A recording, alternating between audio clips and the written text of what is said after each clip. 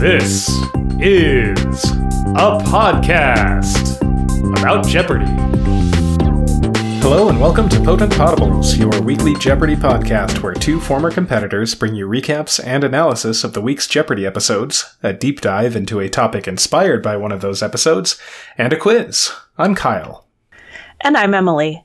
And this is the week of May 17. This is the first week of the Tournament of Champions, the 2021 Tournament of Champions. Buzzy Cohen is hosting, which I think has been great fun. I think so too. He has done a very good job. Good job. Very good job. He's all about being prepared. He had an Audible Originals audiobook released. I think Audible Originals means it's like it's only on Audible and like it's not a print book, I think. Probably. Anyway, yeah. What was it called? Get Ready, I think it was. I listened to it. It was pretty good. It had some helpful tips for Jeopardy and other stuff. Anyway, on Monday, May 17th, we have the first quarterfinal game with the contestant Sarah Jet Rayburn, a writer and stay-at-home mom from Hutto, Texas, Ryan Bilger, a graduate student from Macungie, Pennsylvania, and Jason Zuffreneri, a math teacher from Albuquerque, New Mexico. So we have the Jeopardy round categories. Actually, Mondays are pretty cool. Stock symbols, a place in the Bible, quotable films of the 80s and 90s, American history, and foul language. And wouldn't you know it, they started at the $1,000 level. Surprise. They did not get chastised for it, though. In the way that I did. And it also worked out for them, because they were able to get all of the $1,000 clues. Mm-hmm. I don't think we saw this week anyone quite trying to imitate the Holtzauer sort of sweep across the bottom line strategy. They started at the 1,000 and worked their way up. Quotable films of the 80s and 90s. And it seemed like people were, most of this week, tending toward starting from the bottom of the board, but often took this strategy of kind of tackling one category at a time, but starting from the higher value clues. Right. The story of this game is Ryan and his mannerisms, I guess. Right. His dominance in this game and the way that energy kind of manifested, which, you know, a lot of people apparently on the internet took issue with. Now, I've met Ryan. Ryan was the alternate for our last Tournament of Champions, so he was there with us for most of the time. Up until we actually taped all of the quarterfinals. You know, if something happened and someone wasn't able to tape, then he would have stepped in. So he was clearly very excited, very amped up. And I thought it was pretty cool. Yeah, absolutely agree. So Ryan does find the first daily double. It's in the American history category, which is right up his alley. He is a historian, like graduate student studying American history, and he is from Pennsylvania, which becomes relevant. He finds this clue. It's pick number 15. He's at 3,800, ahead of Jason's 3,400 and Sarah's 2,400, and he bets it all. He gets the clue. The 1859 discovery of this near Titusville set off a boom in Pennsylvania. And he is extremely excited because this is like hometown knowledge. He knows that is oil. Yeah, he did the little like chest thump as the clue was being read. So he jumps out to a sizable lead at that point and doesn't really give it up for the rest of the game. So at the end of the Jeopardy round, he is up to 9,200, Jason's at 4,200, and Sarah's at 5,000.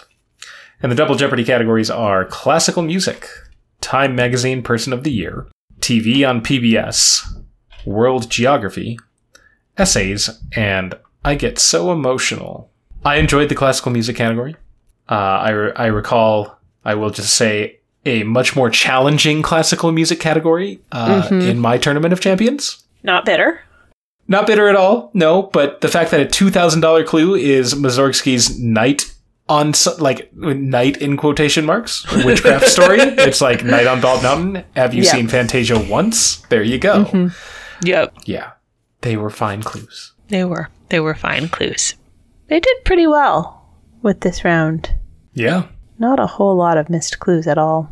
Daily Double number 2 is in the Time Magazine Person of the Year category at the $800 level. And Ryan finds this one as the 7th pick. At this point, he has 16,000 to Jason's 5,400 and Sarah's 3,400.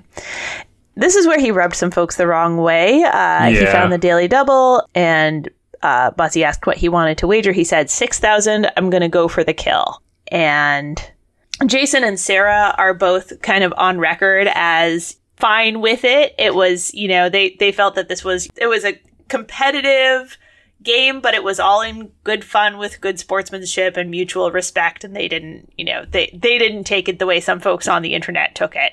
But some folks on the internet didn't care for it. Imagine that. Yeah. He gets the clue. 2015, this national leader instrumental in dealing with Europe's refugee and debt crises. And he correctly responds, who is Angela Merkel.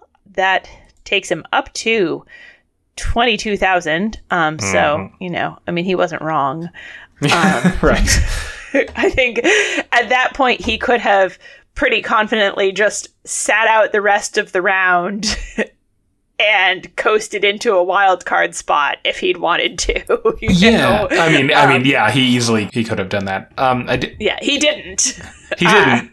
Although, that clearly bumped him up and he continued to play the game. But there was a stretch of clues where he did not get in on the buzzer. And I wondered about that. I was like, something that would have crossed my mind if I had been in that situation is like, if I'm pretty sure I've got a lock, do I sit back and let the other two and not get in the way of the other two potentially getting wildcard spots? Or do I play a game that might necessarily lock them out of a potential wildcard?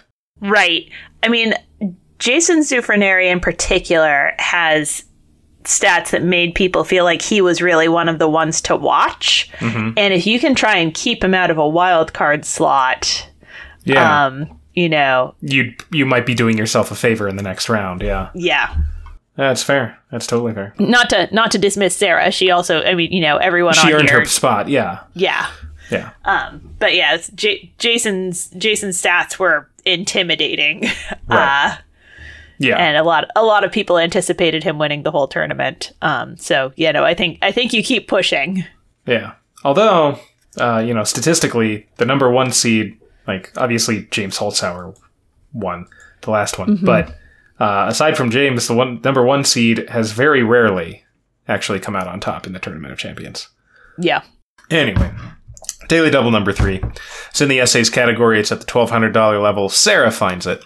She is at 5,800. Jason's up to 8,200, and Ryan's at 29,200. And, in a situation like this, there is a wild card spot to play for. So if it were a normal game, at this point I would be like, it doesn't matter what you bet, because you're not going to win. With what's left on the board, you can't even catch up to halfway, even if you bet it all. But she wagers 4,000, which I thought was interesting. I would have bet it all, just given that, if you lose 4,000, the likelihood of being able to get a wildcard spot is pretty low, so you might as well give yourself a better chance. But maybe she just didn't want to risk not being in final. I don't know. Yeah. She gets the clue. Nora Ephron wrote that she wanted to be her, quote, the only lady at the table, the woman who made her living by her wit. And she gets it correct with who is Dorothy Parker. She seemed to be guessing, but that's who they were going for. Mm-hmm. So at the end of the Double Jeopardy round, Ryan has a lock game with $32,400 in a Tournament of Champions game. Yeah. Yeah. He came to play. Sarah's at 9,800. Jason's at 9,400. And we have the final Jeopardy category, Ancient Greeks. And the clue, Plutarch quotes this man who sentenced many to death. Small ones deserve that, and I have no hire for the greater crimes. Jason responds, who is Draco? Apparently the source of the adjective draconian, a Greek lawgiver known for his harsh penalties. Jason has wagered 9,400, taking him up to 18,800. Sarah has responded, who is Kryto? That's not correct. And she wagered everything also, so that drops her to 0. And Ryan bet $5, which is the minimum you can bet in a daily double. In Final Jeopardy, you can bet 0. Right. But I thought it was a nice little kind of significant Jeopardy number. Sure. And not risking his lock. And he has who is Draco. So Ryan is an automatic semifinalist as the winner of this game with 32,405. Jason is in good position for a potential wildcard slot with 18,800. Sarah has dropped to 0, so likely she will not. I don't know if there's a situation where you could end up with somebody with a 0 advancing and how they would figure that out. Yeah, I'm sure they have a contingency, but I don't think they mention it. Yeah, Sarah's pretty much out of the running at this point. So on Tuesday, we get the second game with the contestants Steve Moulds, a playwright from Louisville, Kentucky, Nabir Sarma, a junior at the University of Minnesota from Eden Prairie, Minnesota, the college tournament champion, and Karen Farrell, a political consultant from Chesapeake, Virginia. The Jeopardy round categories are Something's Looming Over Me, Playing Today's Hits, In the National Women's Hall of Fame, I'm on a Boat, Sociology, and Homonimbleness, which gave at least Karen a hard time pronouncing that category title, which was fun to see. I'm not sure what you were doing with your reading of the I'm on a Boat category title, but it made me think of the Old Spice commercials. Oh, it made me think of the Lonely Island song, I'm on a Boat. Ah, okay. It was fun watching Nabir get a whole bunch of the today's hits because, college students know that kind of thing. Right. That's exactly my thought. Although I actually did know... I only knew 2 of them, but I knew 2 pop music questions. I felt pretty good about that. Congratulations. Thank you. I knew the driver's license one. Yes, I knew that one too.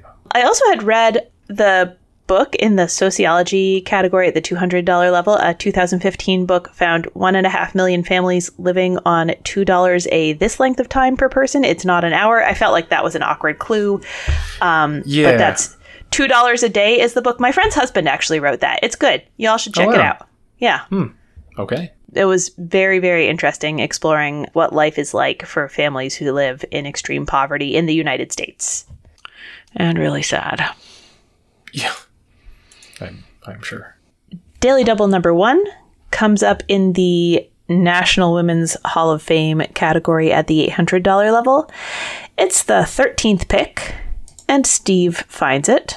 He has 400 only at this point to Karen's 3,400 and Nabir's 4,200, so he rightly wagers the maximum allowable, which is 1,000. And gets the clue, this first lady who turned 93 in 2020. And he guesses who is Jackie Kennedy. That is incorrect. They're looking for Rosalind Carter. Apparently she is, I don't want to say insistent because it's her own name, but clear that her name is pronounced Rosalind? Oh, Rosalind. Okay. Which I had not heard until this, and I saw it somewhere online, and I looked into it a little bit, and I think that's accurate. I think that's all right. I get very stuck on her first name because I grew up going to church with a very sweet lady whose name was Rosamond Porter, and so I Porter and Carter and Rosamond and Rosalind. I know Carter, right? But anyway, yes, no, I always have a moment of hesitation trying to come up with the correct first name for Mrs. Carter. What you're actually saying is that you went to church with First Lady Carter in disguise. It's what's her name? Oh, it's Rosamund Porter. Exactly. Yes. Yeah. Mm-hmm. You know how those Carters are. It was fun at the $1,000 level of that category, seeing Karen correctly identify the Swiss-born American psychiatrist who identified the 5 stages of grief. That's Kubler-Ross, which is an everyday name in my field, but not in everybody's. Yeah. And the stages of grief are, not a perfect model for grieving processes, which are, much more complicated than sort of the orderly, first denial, then anger.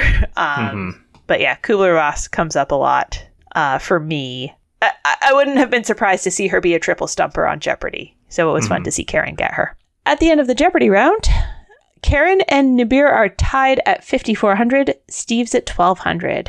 And we have the double Jeopardy categories: well-versed in poetry, 4 of the same letter, I was his vice president, the Daily Quintuple, stand-up comedians, and A material, A in quotation marks. They started in that vice president category, and they got $2,000 clue was Charles Curtis, the first person of Native American descent to be elected vice president. Karen got that with who is Hoover. I feel like that's fairly common knowledge, like right now, because people kept saying, "Oh, the first vice president of color." Right, and it kept coming up like, the first vice president of color was actually back, but whatever, and like all of that. So I feel like that was actually fairly knowable. Yeah. Or at least more knowable than just like giving names. But they triple stumpered the next, the 1,600 and 1,200. Charles Dawes was Coolidge's, and John Nance Garner was one of FDR's. And they moved out of that category. Left the other two for later. Which is like, okay, but they were Spiro Agnew and Al Gore. Like, those were the easy ones. Mm-hmm. Yeah. They clued Charles Dawes as Charles Dawes, a man with a plan, which was in reference to the Dawes Plan for World War I reparations, which I just looked up on Wikipedia right now. I saw a man with a plan, and not knowing that the Dawes Plan was a thing when I watched this Jeopardy game, it made me think of the palindrome, a man, a plan, a canal, Panama. And okay. And so then I was like, am I supposed to be associating him with the Panama Canal? Apparently not. No. That would have been a mislead for me. Sure. But yeah, no, if you know of the Dawes Plan, which now I do. Daily Double number 2 is in the A material category. It's at the $1,600 level. Nibir finds it. He's at 7,400. Karen's at 9,400. Steve's at 1,200. And he wagers 2,000. Nibir seemed scared to wager. He seemed very hesitant to wager. Then he wagers 2,000, so he'll be tied with Karen if he gets it right. The clue is the cavity-filling alloy called Dental This is half mercury and half other metals, such as silver. And he kind of shakes his head and says, what is amalgam? Because he knows that, he knows it, and he feels probably, I would imagine, that he should have bet more. Mm-hmm. And Nibir is also the one who finds Daily Double number 3 at clue number 13 of the round at the $1,600 level of the Daily Quintuple. At this point, he has 8,600. He's missed 1 or 2 subsequent to picking up the previous Daily Double. Karen's at 10,600. Steve is at -800. And Nibir wagers just 1,000. And he gets the clue, this cabinet secretary is 5th in the line of presidential succession between the secretaries of state and defense. And he seems to be kind of guessing somewhat at random when he says treasury, but that's correct. Mm-hmm. And I guess another I should have wagered more moment for Nibir. Yeah, although, if you're taking a wild guess that happens to be right, I don't know that you'd feel quite so bad about it. Yeah. Like, I thought I wagered like I wasn't going to know it, and I didn't know it, so... I happened to luck out, but... Yeah. So at the end of the Double Jeopardy round, Karen and Nibir have stayed pretty close. Karen is at 14,200, Nibir's at 13,200, and Steve is back at 2,400. They get the final Jeopardy category, animals, and the clue... German settlers in Texas called this animal Panzerschwein. Steve wrote, what is an armadillo? And kind of shook his head, as though he wasn't sure. But that is correct. And he bet it all, so he goes up to 4,800. Nibir wrote, what is a coyote frowny face? Aw, that is incorrect. He wagered 1,001, which makes sense. Karen wrote, what is an armadillo? And wagered 2,000, which is where the wild card, pressure comes in. Mm-hmm. Because, as we know, the most strategically viable bet to win the game outright is a cover bet. Right. But in a situation where you could potentially you could still move on even if you get Final Jeopardy wrong, you have to consider how little you want to bet in that case. So she was playing not for the win. She was playing to kind of secure a wild card spot, it seems. Yep. Additionally, she may have been considering that Nabir would potentially be pursuing a similar strategy, right? Nabir has enough that he could get a wild card spot. And if he keeps his wager small, he could potentially get a wild card spot even if he misses. So he is less likely to go all in than a second place contestant might otherwise be at this point. And so I think Karen's chances of getting that win, even with a small wager, are higher than you would normally expect. Yeah. Yeah, that's fair. Yeah, I think both of them took some heat for their wagers, but I think they make sense. Yeah, I think they make sense in context. I think some of the people giving them heat for their wagers don't really understand how tournament strategy is different from regular Jeopardy strategy and that wild card piece. A lot of people don't catch that for some reason, or when they hear it, they're just like, I don't know what that means, and just ignore it. I had a lot of people ask me about that when I lost the quarterfinal match. Like, oh man, sorry you're out. And I'm like, well, I mean, I know what happens, but I have to be like, I'm not necessarily out because I had a really good score, even though I didn't win. There's a lot of wild card spots, right? Yeah, there are 4. Only 6 out of the 15 people don't make it past the quarterfinal round. 3/5 of the contestants in the quarterfinals advance to semifinals. So on Wednesday, May 19th, we have the contestants Ryan Hemmel, a legal technology professional from Los Angeles, California, Paul Trifoletti, an attorney from Athens, Georgia, and Jennifer Quayle, a wine tasting consultant from Dowagiac, Michigan. And we have the Jeopardy round categories: the Southern Hemisphere, herbs, or herbs, depending on which contestant is calling the category, under the USA, NFL teams in Spanish, between hell and high, and water. And it seems like a writing flaw here that they needed an explanation on between hell and high that interrupted it before we got to the water category. But in that between hell and high, each correct response is going to be a word that comes between those two words in the dictionary. We had a tough triple stumper at the $1,000 level of herbs. The clue there was eating one seed from the castor bean can be fatal due to the presence of this blood-clumping toxin. Jennifer tried what is strychnine. That's incorrect. Then Paul tried what is ricin. That was incorrect because he added a syllable. Ricin is the name of that toxin. I think he made it rhyme with niacin, which is one of the B vitamins, I think. Right. Yeah. They couldn't take it. My only reference point for that is Breaking Bad. But Daily Double number 1 is in the water category. It's at the $600 level. Jennifer finds it.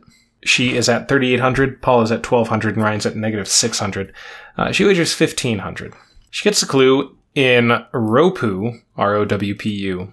A system that purifies any water source. The R stands for reverse, and the O stands for this process. She gets that correct with what is osmosis. So at the end of the Jeopardy round, Jennifer is at 5,100, Paul is at 2,200, and Ryan is at 3,600. We get the double Jeopardy categories: names of World War II, etymology, literary antagonists, Ola as a suffix, awards and honors, and mains the same. So they give you 2 names and you tell what kind of animal it is. That was a tough one. It was. Or at least at the upper level. I sort of liked how they could draw from so many different kind of areas of knowledge in mains the same. We had movies, we had noted zoo animals, we had Kentucky Derby winners, we had literary characters. Yeah, it was pretty cool. I don't know who Lippy and Kovu are, either of them, at the $2,000 level. Lippy the Lion and Hardy Har Har. A Hanna-Barbera cartoon? Okay. All right. So Lippy the Lion is a Hanna-Barbarian. Hannah the Barbarian. Lippy what Lion. Did I just do? Oh no. Hanna-Barbera cartoon. Sorry, I'm trying to type and talk at the same time as going poorly. I recognize them. Kovu is the deuteragonist of the 1998 film The Lion King 2 Simba's Pride. Wow. Direct-to-video, I think. Classic Yes. right there. I have heard that The Lion King 1.5 about Timon and Pumbaa is much better than you would expect. Interesting. But I don't know anything about The Lion King 2 Simba's Pride. Daily Double number 2 comes up as the second pick of the round. Ryan finds this one at the $1,600 level of Names of World War II. He has $4,800 at this point to Jennifer's $5,100 and Paul's $2,200. And he makes it a true daily double and gets the clue. In 1942, he combined two loves of his life, physics and New Mexico, in endorsing Los Alamos to be home of the Manhattan Project. And Ryan correctly responds, who is Oppenheimer. Yes, he does. I wondered about that because I was like, I'm pretty sure it's Oppenheimer, but this is a $1,600 level. Mm-hmm. Is it? Yeah. Was it somebody else? Is that a trick? Yeah, Oppenheimer was the only name I could bring to mind, so it's the one I would have guessed. But yeah, no, I had a similar thought process of Oppenheimer feels easy for the $1,600 level. Is there another name I'm supposed to know here? Yeah. We get one of Emily's favorite things in that Ryan finds the next daily double the very next pick. It's pick number 3 in the literary antagonist category. So it's at the $1,600 level as well, and the scores are the same except that Ryan is up to $9,600 now. So he wagers $3,000. And the clue is, the blind monk Jorge of Burros is the antagonist in this novel set in a Benedictine monastery. And Ryan says, what is I don't know. That is not the title of the book. The title of the book is The Name of the Rose by Umberto Eco, which I'm sure Buzzy knew. Actually, probably did. Probably, yeah. So he drops down, and all the daily doubles are gone after pick number 3. Mm-hmm. Throwback to one of my favorite deep dives I've ever done. At the $2,000 level of etymology, we had Greek for deep, and ball gives us this word for an early deep sea observation vessel. Jennifer knew that one. That is a bathysphere. Nice. Throwback to one of my deep dives, the $2,000 level of Ola. In the 1490s, this religious reformer led a puritanical regime in Florence that burned books and arts at Savonarola. Mm-hmm. Talked about him, too. We're getting more and more things we've talked about here. Yes, indeed. It's fun. We had the rare $400 level triple stumper in literary antagonists. In this dystopian tale, the title narrator plays Scrabble with a commander whose name we can assume is Fred. And I'm sure that they all are familiar with the outlines of this work. And I think Clue was just detailed in such a way that it took a little too long to kind of untangle it. This is The Handmaid's Tale. So that the narrator is known as of Fred because all the handmaids in this dystopian world are of the first name of the man of whatever household they're stationed in. Right. So that's and then there's this whole Scrabble plot, which is she's secretly playing Scrabble with him because women aren't supposed to be doing anything related to reading. But yeah, I think some of the way that they framed it made it a little hard to get there quickly enough. Yeah, I agree. Yeah. So at the end of the Double Jeopardy round, Jennifer is at $17,900, Ryan's at $10,200, Paul's at $5,800, and we have the final Jeopardy category, Middle Eastern Geography, and the clue of the 6 countries that border the Red Sea, it's last alphabetically. Paul has written, what is Saudi Arabia? He has Yemen crossed out, and he has wagered $5,700, so he drops to $100. Ryan has responded, what is Yemen? And he's wagered $1,400. The one thing I see mathematically is the potential of a tie with Paul. And Jennifer has correctly responded, what is Yemen? With a wager of $27.50, which takes her up to $20,650. She is our semifinalist. And at $11,600, Ryan is not out of the running for a wild card spot. Paul with 100, it's pretty unlikely. Mm-hmm. So on Thursday, we get the contestants Ben Henry, a choral music director from Grosse Pointe, Michigan, Kevin Walsh, a story analyst originally from Williamstown, New Jersey, and Mackenzie Jones, who, of course, I'm related to, a STEM programming coordinator from Tulsa, Oklahoma. And we have the Jeopardy round categories: The Constitution, Alliterative Jobs, Same First Name, All About That Bass, U.S. Cities, and 5-letter, 3-syllable words. Now that we've all got Meghan Trainor in our heads. 5-letter, 3-syllable is tricky to get the hang of initially, I think. Mm-hmm. I didn't really think of the 3-syllable aspect. I just thought of 5-letter words that fit the clue. I was able to get there. Yeah. At the $600 level, of All About That Bass, we learned that all your bass are belong to us comes from the game Zero Wing, if you've ever heard that phrase before. I have heard that phrase before. Now you know it comes from Zero Wing. Yeah.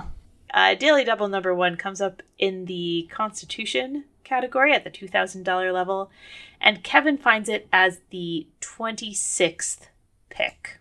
He has 3,800 at this point to Mackenzie's 4,400 and Ben's 2,600. He wagers 2,800. I think I would go for a true Daily Double in his position, even though it's late in the round. Just the scores are low enough that he's going to be able to catch back up if he drops to 0. But 2,800 it is, and he gets the clue. The president has no pardon power in cases of this congressional proceeding. This one also maybe we've all covered recently. He knows that is impeachment, so he moves up some. And at the end of the Jeopardy round, Kevin is in the lead with 7,000. Mackenzie has 5,000. Ben is at 2,600. And we get the Double Jeopardy categories: German authors, musical theater, battles, That's My Airport, crossword clues C, and in other recent news. We had a relatively rough board here, I thought. Or for the contestants? For the contestants, yeah. Yeah. They especially the second half of the round, there was not much gain in terms of dollar amount. We did, in case you didn't know the origin, we did learn the origin of Cinco de Mayo in the battles category at the $1,200 level. Clue is Mexico had much to celebrate after defeating French forces at the Battle of Puebla, fought on this date in 1862. That is the 5th of May, Cinco de Mayo. Mackenzie got that. Mm-hmm. But that is what it celebrates, and it is not Mexican Independence Day. Mm-mm. And it is not actually a particularly large holiday in Mexico. It is a Mexican-American celebration. Daily Double number 2 is in the That's My Airport category at the $1,200 level. Ben finds it. He is at 7,000, behind Mackenzie's 9,000 and Kevin's 11,400, and he bets it all, which I think is the right call at that point. Mm-hmm. He gets the clue. This Dallas airport is named for a lieutenant killed in a plane crash while practicing for a military aviator test. And he guesses who is Worth, thinking maybe Fort Worth is named after him. But it is Mosley Love for Love Field. Mm-hmm. So he drops to 0. Yeah. And then Kevin is the one to find the third Daily Double as the 26th pick at the $800 level of battles. At this point, he has 12,200 to Mackenzie's 9,000 and Ben's 2,000. And he wagers 3,000, and he gets the clue. The Battle of Zama, a defeat for Hannibal, ended the second of these wars. And he knows that is the Punic Wars. Mm-hmm. So that increases his lead. So at the end of the Double Jeopardy round, Kevin is in the lead at 16,000. Mackenzie is at 9,000 and Ben is at 2,800. They get the Final Jeopardy category, Colonial America. And the clue, milestones along the eastern end of the Mason-Dixon line were marked on either side with the crests of these two men. Ben wrote, who are George III and Cromwell? I mean, those are two men? Those are two men, and you picked some names. Could have picked more obscure names, really. But those are incorrect, and he wagered 2,800. If you don't know, it's better to put something than nothing. Mm-hmm. Don't blame him at all. Mackenzie put who are Mason and Dixon, thinking maybe this was a stupid answers category. But that is not correct either. But she only wagered 0. She decided not to risk her 9,000 for a better wildcard slot, and perhaps like try to get in at 9,000. And Kevin wrote, who are Washington and Adams, which is also incorrect, but also like wrong time period, I think. But he also wagered 0. 16,000 is a good wildcard position. Mm-hmm. I think, me personally, I'd have wagered 2001, because if I get it right, I'm guaranteed to beat Mackenzie. Right. And if I get it wrong, 13,999 is still a pretty good wildcard spot. Mm-hmm. But that's the choice he made. Yeah. But because it was a triple stepper, he ended up winning anyway. The correct response is who's Lord Baltimore and William Penn, or Calvert and Penn. Mm-hmm. The founders of Pennsylvania and Maryland. Yeah. I felt like this is one of the harder Final Jeopardies we've seen recently. I think so too. I got there, but it took some thought, and I was not confident. I was like, maybe they're talking about them, because crests. Who else would have crests dealing with that part of the world, right? Yeah, that makes sense. But for sure, that one, especially compared to, I think the Final Jeopardies earlier in this week, I thought were significantly easier. Mm-hmm. Yeah, absolutely. So that takes us to Friday. So on Friday, we have the contestants Veronica Vichet-Vatican, a librarian from Portland, Oregon, Andy Wood, a writer originally from Ann Arbor, Michigan, and Sam Kavanaugh, a substitute teacher originally from Carlton, Minnesota.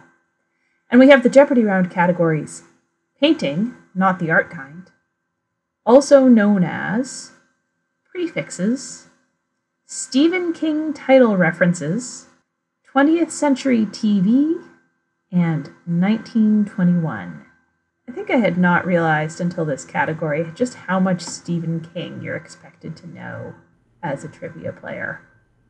Yeah. His whole output is kind of fair game, I guess. Mm-hmm. Yeah. And Stephen King has written a lot of stuff. Mm-hmm. There's a lot of Stephen King to cover. And they did pretty well with that category. They only had one missed clue. The $800 clue of painting, not the art kind, was about something I can see from, well, not quite from my house, but close. You can make good money if you're up for climbing 600-foot towers of this bridge over the Hudson to keep it looking good. Sam tried what is the Verrazano Narrows. It's not a bad... that's the George Washington Bridge. Mm-hmm. It's visible from Hastings. For the sake of us who have not been to New York in double digits of years, the George Washington Bridge goes over the Hudson. Yes. Where is the Brooklyn Bridge? The Brooklyn Bridge goes over the East River. Okay. So it's presumably to Brooklyn? Yes, it goes to Brooklyn. It goes between Manhattan and Brooklyn, and it's pretty far down south in Manhattan.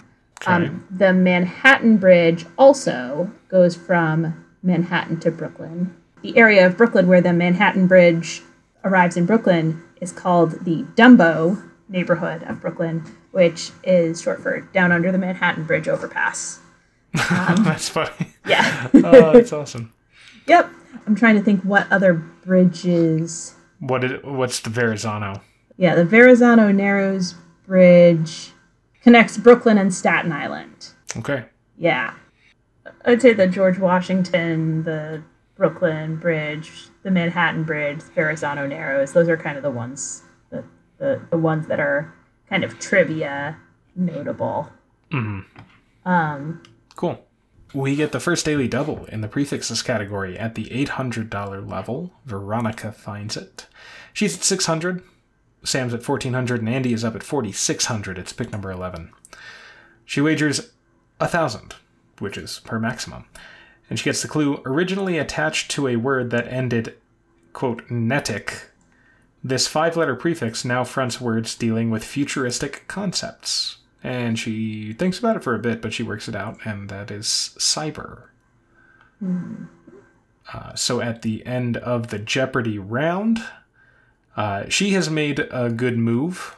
She's up to 6,400. Andy's in the lead at 7,000, and Sam is at 2,000. And they get the double Jeopardy categories. She sang it in a movie, 2-word countries, corporate jargon, you're in the hole, mythology, and T-Pain, with T in quotation marks. I imagine you liked the mythology category. Oh, I did. Gonna be honest, thought it was a bit easy. It was all Greek mythology specifically. Yes. But I thought that a double Jeopardy category in the Tournament of Champions could have done a few deeper polls. Yeah. But, I liked it because I'm not as conversant in some of the finer points of mythology as I could be, and this one, I knew all the answers. It's always fun. Yeah. Oh, yeah. No. It feels good for sure. Yeah. No, but you're right. It was all pretty accessible. We got the daily doubles right at the beginning of the round. Well, not right at the beginning of the round. Second pick for daily double number 2, which was at the $2,000 level of 2-word countries. Sam had gotten the first pick because he was in third place. He went to the $1,600 level of 2-word countries, got that one correct, and moved on to the 2,000. So he is the one who uncovers this one. And the other two are still at the same scores that Kyle just said, but Sam is up at 3,600 and makes it a true daily double. So he's looking to take the lead here. And he gets the clue, population 52 million, it has twice the people, but 20 times the per capita GDP of its neighbor to the north. And he figures that one out. That's South Korea. That's right. So he makes a good move to double up there. And then 2 picks later, he jumps over to the mythology category, and he gets the $1,600 level there. And he follows it up at pick number 4 with the other daily double, which is at the $1,200 level of mythology. So the other 2 scores have not changed, and he is up to 8,800, which is the lead, and he wagers 4,000. And the clue is, Bellerophon tamed this creature and rode it in his fight with the Chimera. And he gets that correct with what is Pegasus. So very early on in the round, he takes a significant lead, and both daily doubles are gone. And just a point about mythology: Pegasus. Pegasus is a singular creature. There is not a race of Pegasuses or anything like that. I feel like Fantasia lied to me. Yeah, I mean, you could say winged horses could potentially be a thing. But they would have to come from a different mythological source because Pegasus is a standalone creature. Okay. When Medusa's head was cut off, Pegasus sprang forth from the blood that spewed from her body. Because that makes sense. Great. Why wouldn't a winged horse come out of a severed head of a Gorgon? Yeah. I mean, it's ancient Greece. They were very confused about where exactly life came from. Not that confused, though. I felt like the corporate jargon category was like words that make a lot of us irrationally angry. Agreed. Synergy, pivot. Ugh. When people talk about their bandwidth, I'm like, I just don't have the bandwidth for that. It's like, Yeah. You can just say I don't want to. That's all you need to tell me. Yeah. Lean in. That's complicated. We're not going to get into that today. Right. But lean in is the kind of advice that you can really only take if you have like at least one nanny. But it gets lobbed at people who are just barely hanging on, usually women people. Imagine that. Yeah. Anyway, so at the end of the Double Jeopardy round, Veronica is in the lead with 22,800. Sam is at 20,400, Andy is at 7,400, and we have the final Jeopardy category, American authors. And the clue, the year before his 1809 birth, his parents acted in King Lear, leading scholars to believe he was named for a Lear character. I don't know if you covered this in your deep dive on I this. definitely didn't, because I was not aware of this knowledge, of this fact. And I didn't guess this one correctly. This was a tough one. Andy responded, who was Dickens? That is not correct. And he's wagered 7,300. He's trying to move up into sort of... I think he figures 7,400 isn't going to do it for a win or a wild card spot, so he wants to just maximize his winnings. May as well bet it all. Right. Yep. Try and move into the wild card standings. Sam has gotten it correct with who is Poe, Edgar Allan Poe. Edgar is apparently the virtuous son of the Earl of Gloucester in King Lear. And Sam has wagered 2401. He's trying to get above where Veronica is by $1. So that if she makes a zero wager or misses, he definitely gets that winner spot. Veronica has responded who is Hawthorne. And she's wagered 340, so she's going to drop down. I imagine that 340 maybe is significant to her or something, and that she probably correctly inferred that with $22,800, all she needs to do is not make a huge wager. Yeah. It would be basically unheard of for for 22,800 to not be, or anything close to it, to not be wild card worthy. I don't know the highest threshold that there has been, but it certainly is below that, I'm sure. Mm-hmm. So she drops down, and that means that Sam is the winner with 22,801, so he's an automatic semifinalist. But of course, at this point, now we know who our wild cards are, and Veronica is not surprisingly at the very top of those wild card standings with 22,460. Jason Zufrineri is has the next wild card slot with 18,800. Nabir Sarma gets a wild card slot. He was at 12,199, and Ryan Hemmel gets a wild card slot with 11,600. That means we won't be seeing Mackenzie Jones, Steve Moulds, Andy Wood, Paul Trifoletti, Sarah Jet Rayburn, or Ben Henry after this. Well played all. And next week we get the semifinals. I cannot wait. Yes, I am looking forward to them. So that's the end of the week.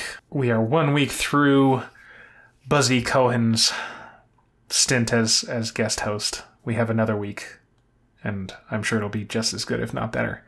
But we have a Patreon. You can check it out. It's patreon.com/potentpotables. And you can go there to support us financially if that is something you feel the desire to do. We've got some content in there that you can check out. It's getting more and more aged as each week passes. But it's like fine wine or something. Yeah. So you can go and check that out. And if you leave a review or rating on iTunes or anywhere else, we could also use that support as well. And we'll read your review on the show, if that's attractive to you. And of course, we continue to remind you to support local justice movements. Things are trending better in some ways, but there's still work to do, and backing off does not get that work done. So same places that we have normally talked about there in the show notes, if you check that out. So Kyle, do you have deep dive guesses? I do. I have too many, which is always the case. All right, are you going to be talking about the Legion of Honor? No. Are you going to be talking about the Name of the Rose? No. Okay. I decided not to do a literary topic. In that case, are you going to talk about the Curia? Oh, no, I am not.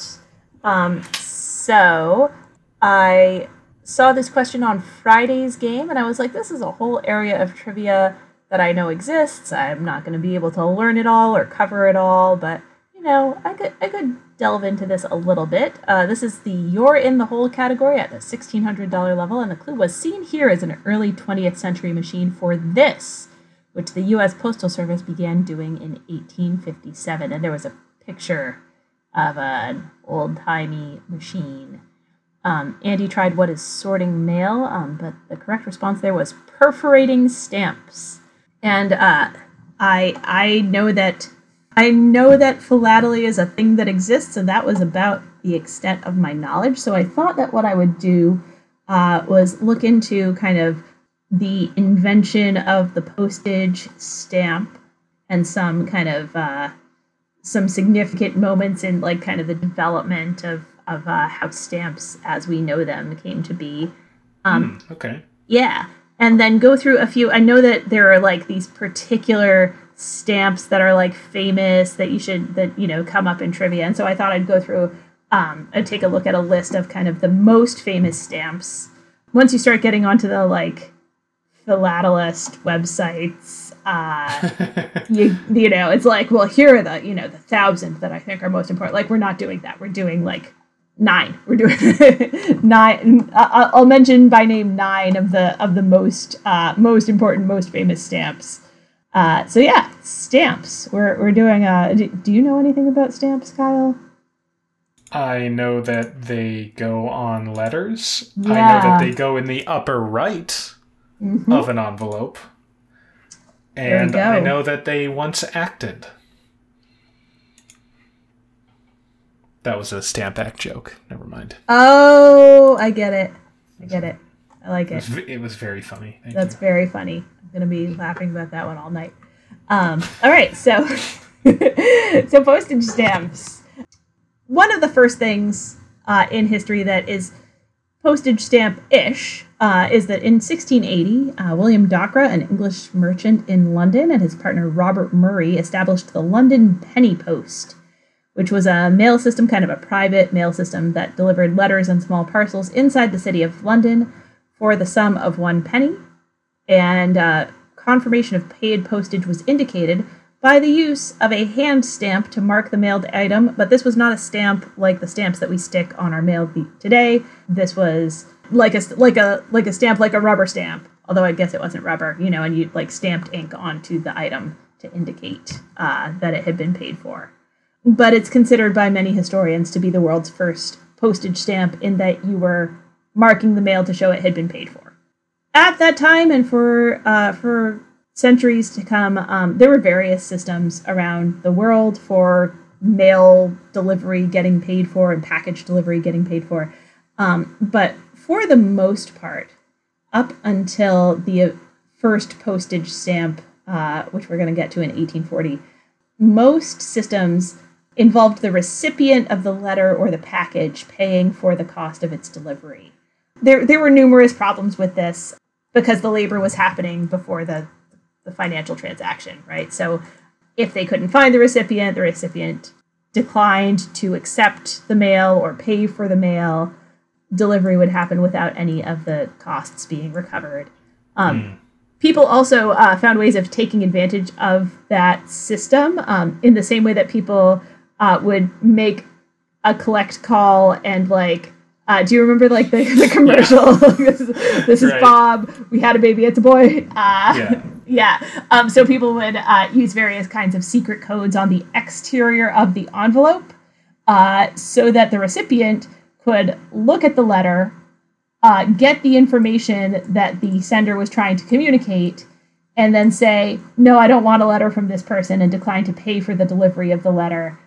They wouldn't receive the letter and get to open it, but if you had a coded message on the exterior, then, yeah, they were all set. So in light of all this, in 1837, a British guy named Sir Rowland Hill submitted a pamphlet entitled Post Office Reform, Its Importance and Practicability to the Chancellor of the Exchequer, Thomas Spring Rice. He was summoned to give evidence before the Commission for Post Office Inquiry on February 13th, 1837, and read from the letter he wrote to the Chancellor, including a statement saying that the notation of paid postage could be created by using a bit of paper just large enough to bear the stamp, and covered at the back with a glutinous wash. So this would become the first unambiguous description of a modern adhesive postage stamp, although the term postage stamp originated at a later date. But what he was describing, that's still identifiable today as a postage stamp. His idea took hold, and the first adhesive postage stamp, which is commonly referred to as the penny black, was issued in the UK on May 1st, 1840. Postmarks were used to cancel the stamps, indicating that the stamp had been used from the very beginning. So, that part of the system, that was invented alongside the stamp. On May 8, 1840, the second stamp, the 2-penny blue, was introduced.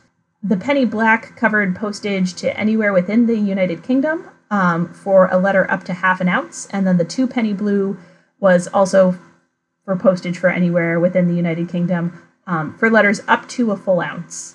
Both stamps included an engraving of the young Queen Victoria without perforations, and at this point, stamps were separated from their sheets by cutting them with scissors or a knife, or ripping them. The first stamps did not need to show the issuing country. There was only one country making stamps, so no country name was included on those first stamps, and the United Kingdom remains the only country that omits its name on postage stamps. It uses the reigning monarch's head as country identification. Following the introduction of the postage stamp in the UK, prepaid postage considerably increased the number of letters mailed. Before 1839, about 76 million letters a year were sent within the United Kingdom. By 1850, they were up to 350 million. So the postage stamp was invented in the UK in the 1830s and 40s, but other countries quickly followed suit. The Canton of Zurich in Switzerland issued the Zurich 4 and 6 Rappen on March 1st, 1843. They continued to calculate postage rates based on the distance that you were sending your letter, rather than adopting the British flat rate system. Also in 1843, Brazil issued the bullseye stamp. They opted for an abstract design rather than an image of their head of state, Emperor Pedro II, because they thought it was distasteful, the idea to have the image of your head of state disfigured by marking it with a postmark. And then in 1847, the U.S. issued its first official postage stamps, 5 and 10 cents, depicting Benjamin Franklin and George Washington. A few other countries issued stamps in the late 1840s. The famous Mauritius Post Office stamps were issued in Mauritius, of course, in September 1847. Many other countries started using postage stamps in the 1850s, and by the 1860s, stamps were used by most countries of the world. The UK was the first country to issue postage stamps with perforations. As I said, up until that point, you would get your sheet and then you would cut them with scissors or a knife or rip them, which is of great interest to people who collect very old postage stamps. The first machine specifically designed to perforate sheets of postage stamps was invented in London by Henry Archer, an Irish landowner and railroad man from Dublin, Ireland. And the 1850 penny red was the first stamp to be perforated using Archer's perforating machine. There was a period of trial and error, but then in 1854, the UK postal authorities started continuously issuing perforated postage stamps in the penny red and all subsequent designs. In 1856, the U.S. postal system purchased a rotary machine designed to separate stamps, which had been patented in England in 1854 by William and Henry Bemrose, printers in Derby, England. The original machine cut slits into the paper rather than punching holes, but the machine was modified, and the first stamp issue in the U.S. to be officially perforated, the 3-cent George Washington, was issued on February 24, 1857. Stamp enthusiasts are very interested in perforation in these early stamps. So the standard for describing perforation is you measure the number of holes in a 2 centimeter span, or conversely, the teeth, or the perfs, they call them, of an individual stamp in that 2 centimeter span. And then the number in 2 centimeters is the gauge for that stamp. So the finest gauge ever used is 18 on stamps of the Malay states in the early 1950s. The coarsest is 2 from the 1891 stamps of Bhopal, capital city of the Indian state of Madhya Pradesh. But modern stamp perforations tend to range from 11 to 14. So for stamp collectors, perforations matter a lot. The same stamp design might have been issued with varying perforation patterns, and so there may be rarer and more valuable perforation gauges. So they pay attention to it for that reason. But they're also interested in describing and cataloging perforation as part of the condition of a given stamp. Short perfs are undesirable for stamp collectors and reduce the value of a stamp, as are bent or creased perfs. So I had no idea that this was a big kind of thing in stamp collecting.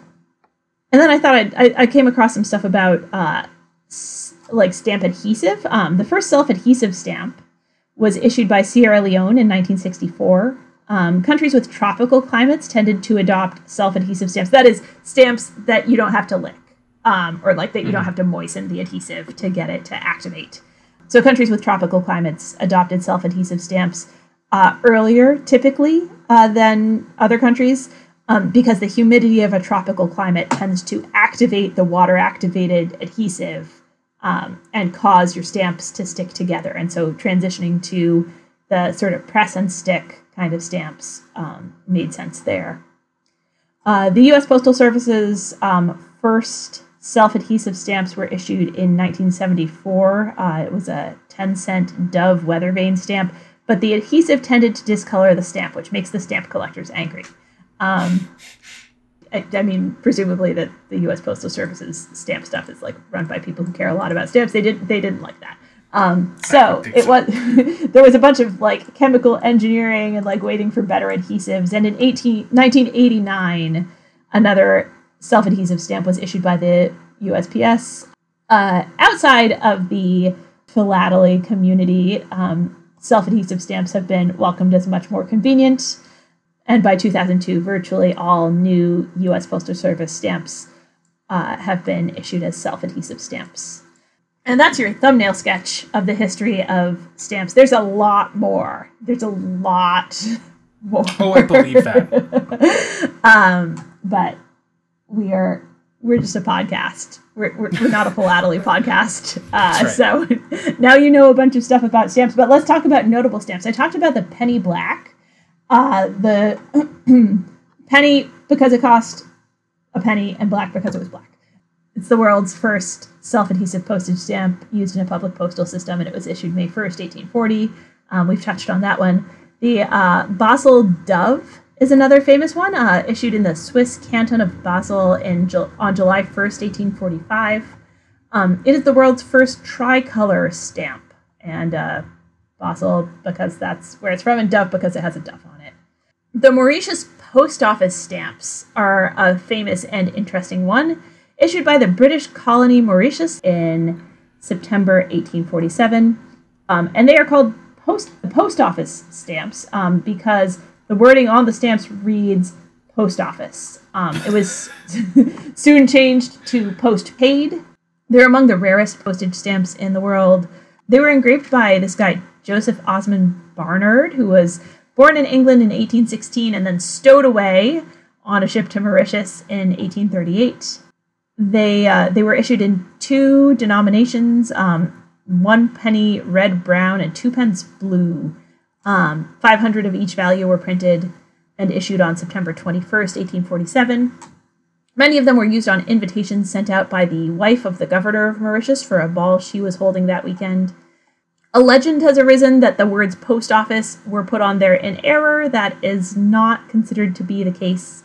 And these stamps, both the original post office ones are the most valuable, and coveted, but also the postpaid ones are highly prized because of their rarity, their early dates, and their Wikipedia said their primitive character as local products. I think that the bottom line here is like a small colony issued its own stamps like pretty early after the invention of stamps. Yeah. And that's sort of a fun, like an interesting novelty. Mm-hmm. The British Guiana 1 cent magenta is regarded by many philatelists as the world's most famous rare stamp. It was issued in limited numbers in British Guiana in 1856.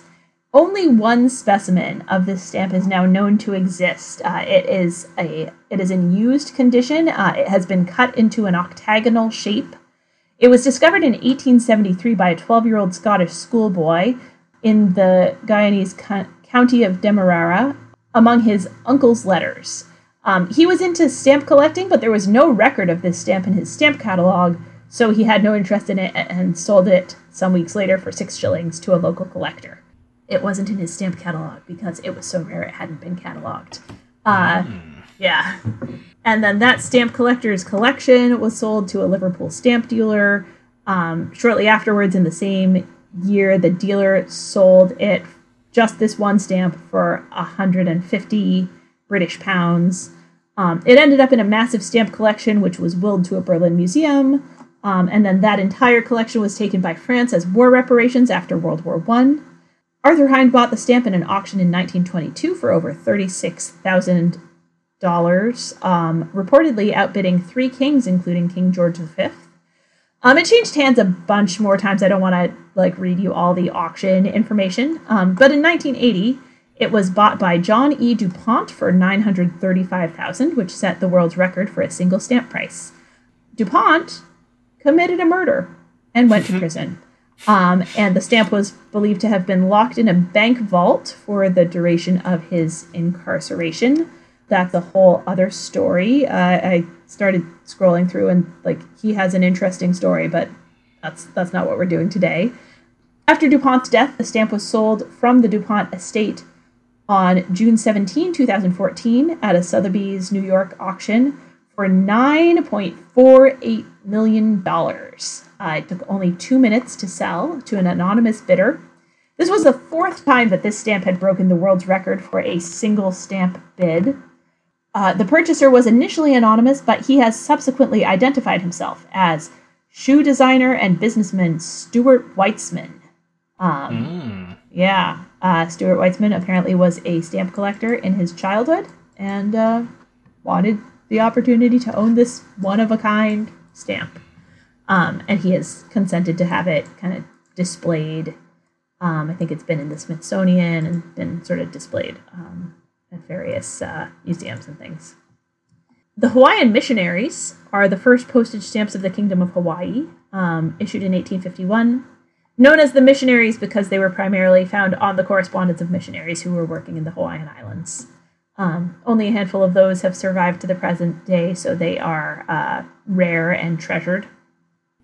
Errors on stamps make them very valuable. So one of the first of those is the inverted head 4 annas of India, an 1854 stamp in red and blue, one of the first multicolored stamps in the world. The Basel Dove was before it. And there are a small number where just the head was printed upside down. Those are especially valuable. Another one you probably heard of is the Treskilling Yellow. Treskilling means 3 shillings. It's a Swedish postage stamp, of which only one example is known to exist. It was canceled, postmarked on July 13, 1857. The Treskilling, the 3 shilling stamp, was normally printed in a blue-green color, so this is an error. The 8 skilling stamp was normally printed in the yellowish orange of the Treskilling Yellow. It's not known exactly what went wrong, but it led to this single example of a stamp in a different color than you would expect for that denomination. And only one example of this stamp has been found. Last sold in 2010, the winning bid amount was kept confidential, but the auction house valued the stamp between 1.29 million British pounds and 1.73 million British pounds before the sale. We've been very US and British focused with some exceptions here. So let me note that the red revenues are Qing Dynasty Chinese revenue stamps. So revenue stamps are like when you're marking that fees on or like duties on like tobacco, like imports, like whatever have been paid. So these were revenue stamps that then were overprinted. So they took the existing stamps, they printed on top of the design that was on there to turn them into postage stamps in 1897. There's several varieties of red revenue stamps, but the small $1 is the rarest and most valuable. A single one was sold for 6.9 million Hong Kong dollars. I think last I knew it was like 8 Hong Kong dollars to 1 US, so a little under $1 million US. Although my rates are not current, but that's actually, you know what? The rates that I had in my mind were from when I was there in like 2011, so I'm not far off, I think. And you've probably heard of the inverted Jenny. You might have heard of the inverted Jenny, also known as the upside down Jenny or the Jenny invert. It's a 24-cent U.S. postage stamp first issued on May 10, 1918, in which the image of the Curtiss JN-4 airplane in the center of the design is printed upside down. It's probably the most famous error in American philately. Only one pane of 100 of the invert stamps was ever found, so this is a very rare and prized printing error stamp. And that concludes my short list of the world's most famous stamps. There are a lot more. If you're like, oh, this is interesting, and I want to learn about more rare stamps, there's a lot of lists on the internet. You can find a lot. Nice. But now you know most of I think that's every one that's ever come up in a trivia game I've played, plus some that haven't yet. Okay. Yeah. So that's stamps. Cool. Yeah. Kyle, are you ready for a quiz? Oh, yeah. I'm always ready. So I was thinking, what am I going to do about this quiz? And then I thought, well, every year the U.S. Postal Service issues all of these new stamp designs about historically and culturally significant things, anniversaries, people they want to honor. I was like, let's look at what stamps have been or will be issued in 2021 and ask some questions about the things that are being honored by the U.S. Postal Service with stamps this year. Okay. Yeah. All right. So, question 1. For the Lunar New Year, which began in February, the U.S. Postal Service issued a stamp with the corresponding animal of the Chinese zodiac. What year of the Chinese zodiac are we in? Oh, goodness. It's preceded in the cycle by the year of the rat, and people born in this year that we're in now are said to have traits including honesty, diligence, and dependability. I think it's the year of the ox. It is the year of the ox. Yeah, okay. Yeah. All right. 10 points. Apparently there's a legend, I got this from the US Postal Service website, about the ox carrying the rat across a flooding river on its back, and then the rat leapt off the ox's back onto the other riverbank and got ahead of the ox in that way. And I think that has to do with the year of the rat being before the year of the ox. I don't know. I was a little confused, but that's going to stick with me in terms of, rat and then ox. Just have to figure out how to remember the other 10 now. All right, question 2. The 44th stamp in the USPS Black Heritage series features a playwright, the recipient of the Pulitzer Prize for Drama, and the first African-American to have a Broadway theater named after him. Who is this dramatist, famous for the Pittsburgh Cycle? Oh my god. Oh, August Wilson. That is correct. Yeah. I was like, I have forgotten this man's name so many times in my life. No, I know. I was like, it's going to happen again. Yep. Probably other people know this, but I knew that Fences was part of the Pittsburgh cycle, and then the title Ma Rainey's Black Bottom was in my head also. I think that's come up somewhere recently. And that's also part of the Pittsburgh cycle. I just made that connection. Anyway, question 3. A set of 10 stamps was issued earlier this year. Along with the 3 most obvious choices, the other characters featured include IG-11, K2SO, and L337. On what date were these stamps issued? I would assume it's tickling something in my brain, and I'm gonna guess that is May the 4th. It is. May the 4th be with you. Yes, these were droids of Star Wars. Yes. Yeah. So the 3 that I didn't mention because it would make it too obvious were R2-D2, C-3PO, and BB-8, who of course got their own stamps. But then these were other droids from the Star Wars franchise. Nice. All right, you're crushing it. You're at 30 points. Question 4. There are special stamps to be used for non-machinable mail. That is, pieces of mail that can't be processed via the automated sorting system because of irregular shape or size. For some years, non-machinable stamps have featured various species of a particular type of creature. The 2021 non-machinable stamp features the Colorado Hairstreak. Previous iterations featured the Baltimore Checker Spot, the Spicebush Swallowtail, and the Great Spangled Fritillary. What are these species of? Old British people. Like,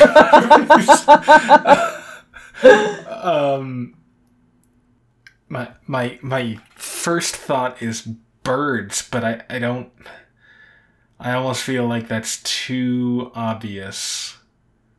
The Colorado Hairstreak? Fritillary. I did mispronounce it. It is the Great Spangled Fritillary, which I'm sure is why you haven't. Oh, well, now that you got it right. Jeez Louise, throwing me off. I'm going to go against my gut, because I don't know. Those are names that sound like birds, but I'm going to go against it, and I'm going to say fish. That's not a bad guess. They're butterflies. Oh, that makes a lot more sense. Yeah, okay. Yeah. Okay. I went for the weird ones because I was like, I can't be like, and the monarch. Right, yeah, that would give it the away, for sure. I was hoping the Spicebush Swallowtail would make you think of tiger swallowtails, which are another one that is a very familiar butterfly to me. No, it made me think of swallows. Oh, yeah. And their tails. Yes. Yep. That totally makes sense. All right. Well, you are at 30 points.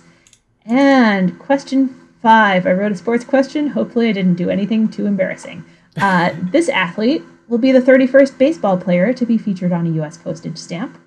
A catcher for the Yankees for most of his career, he won more World Series championships as a player than any other player in Major League history. But he's at least as famous for his witticisms, although he claims that he really didn't say everything he said.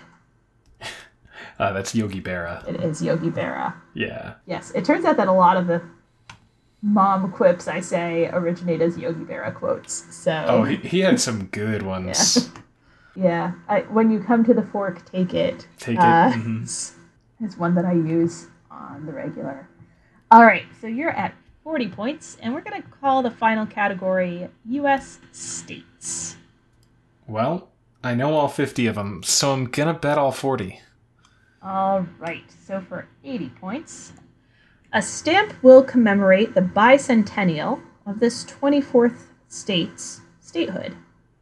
Famous individuals from this state who have been featured on previous postage stamps include Josephine Baker, Edwin Hubble, Mark Twain, and Harry S. Truman. What state is this? Oh no, am I going to get this wrong? Oh, I'm just going to... Missouri. It is Missouri. Okay, because I was like, that came to first, and then there was that little thing that was like, no, I think it's not Missouri, it's Kansas. I was like, I don't think it's Kansas. But then is it Kansas? No, it's Missouri. Yeah. Yeah, it's Missouri. So congratulations. You have 80 points. Thank you. Yeah. Apparently, the stamp of Harry S. Truman, I don't know if he's been on more than one or if he's just been on one. But when I was looking this up, the stamp of Harry S. Truman was a commemoration of the 50th anniversary of the end of World War II. But the first design that the U.S. Postal Service proposed to commemorate the end of World War II was a stamp with a picture of a mushroom cloud. Oh, why? I know. And Bill Clinton was like, no, come back with something better. Yeah, really. Like, that had to pass through committee. What were they thinking? Yeah, like, how did more, like, that couldn't have been just, like, the director, like, you know, sketching a doodle at his desk and being like, oh, I have a meeting in 5 minutes. What ended the war? Oh yeah, the atom bomb. Yeah. Yeah, it was covered in the Times too, so this isn't just like some random thing I found on the internet. Oh my god. Yeah. What do you think? Yeah. But yeah, no. So you're finishing with 80 points. Congratulations and nice work. Thank you. That was a very enjoyable quiz and deep dive. That was really, that was awesome. I feel like I'm much more likely to get the stamp questions correct next time they come up in any of the trivia things I play.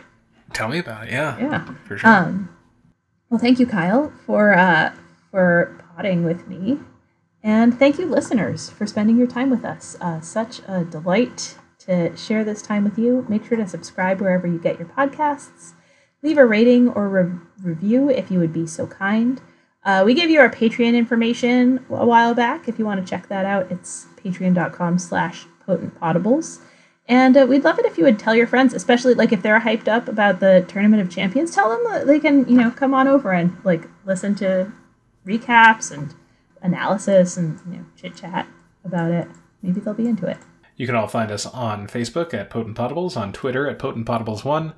Our email address is potentpotablescast@gmail.com, and our website is potentpod.com.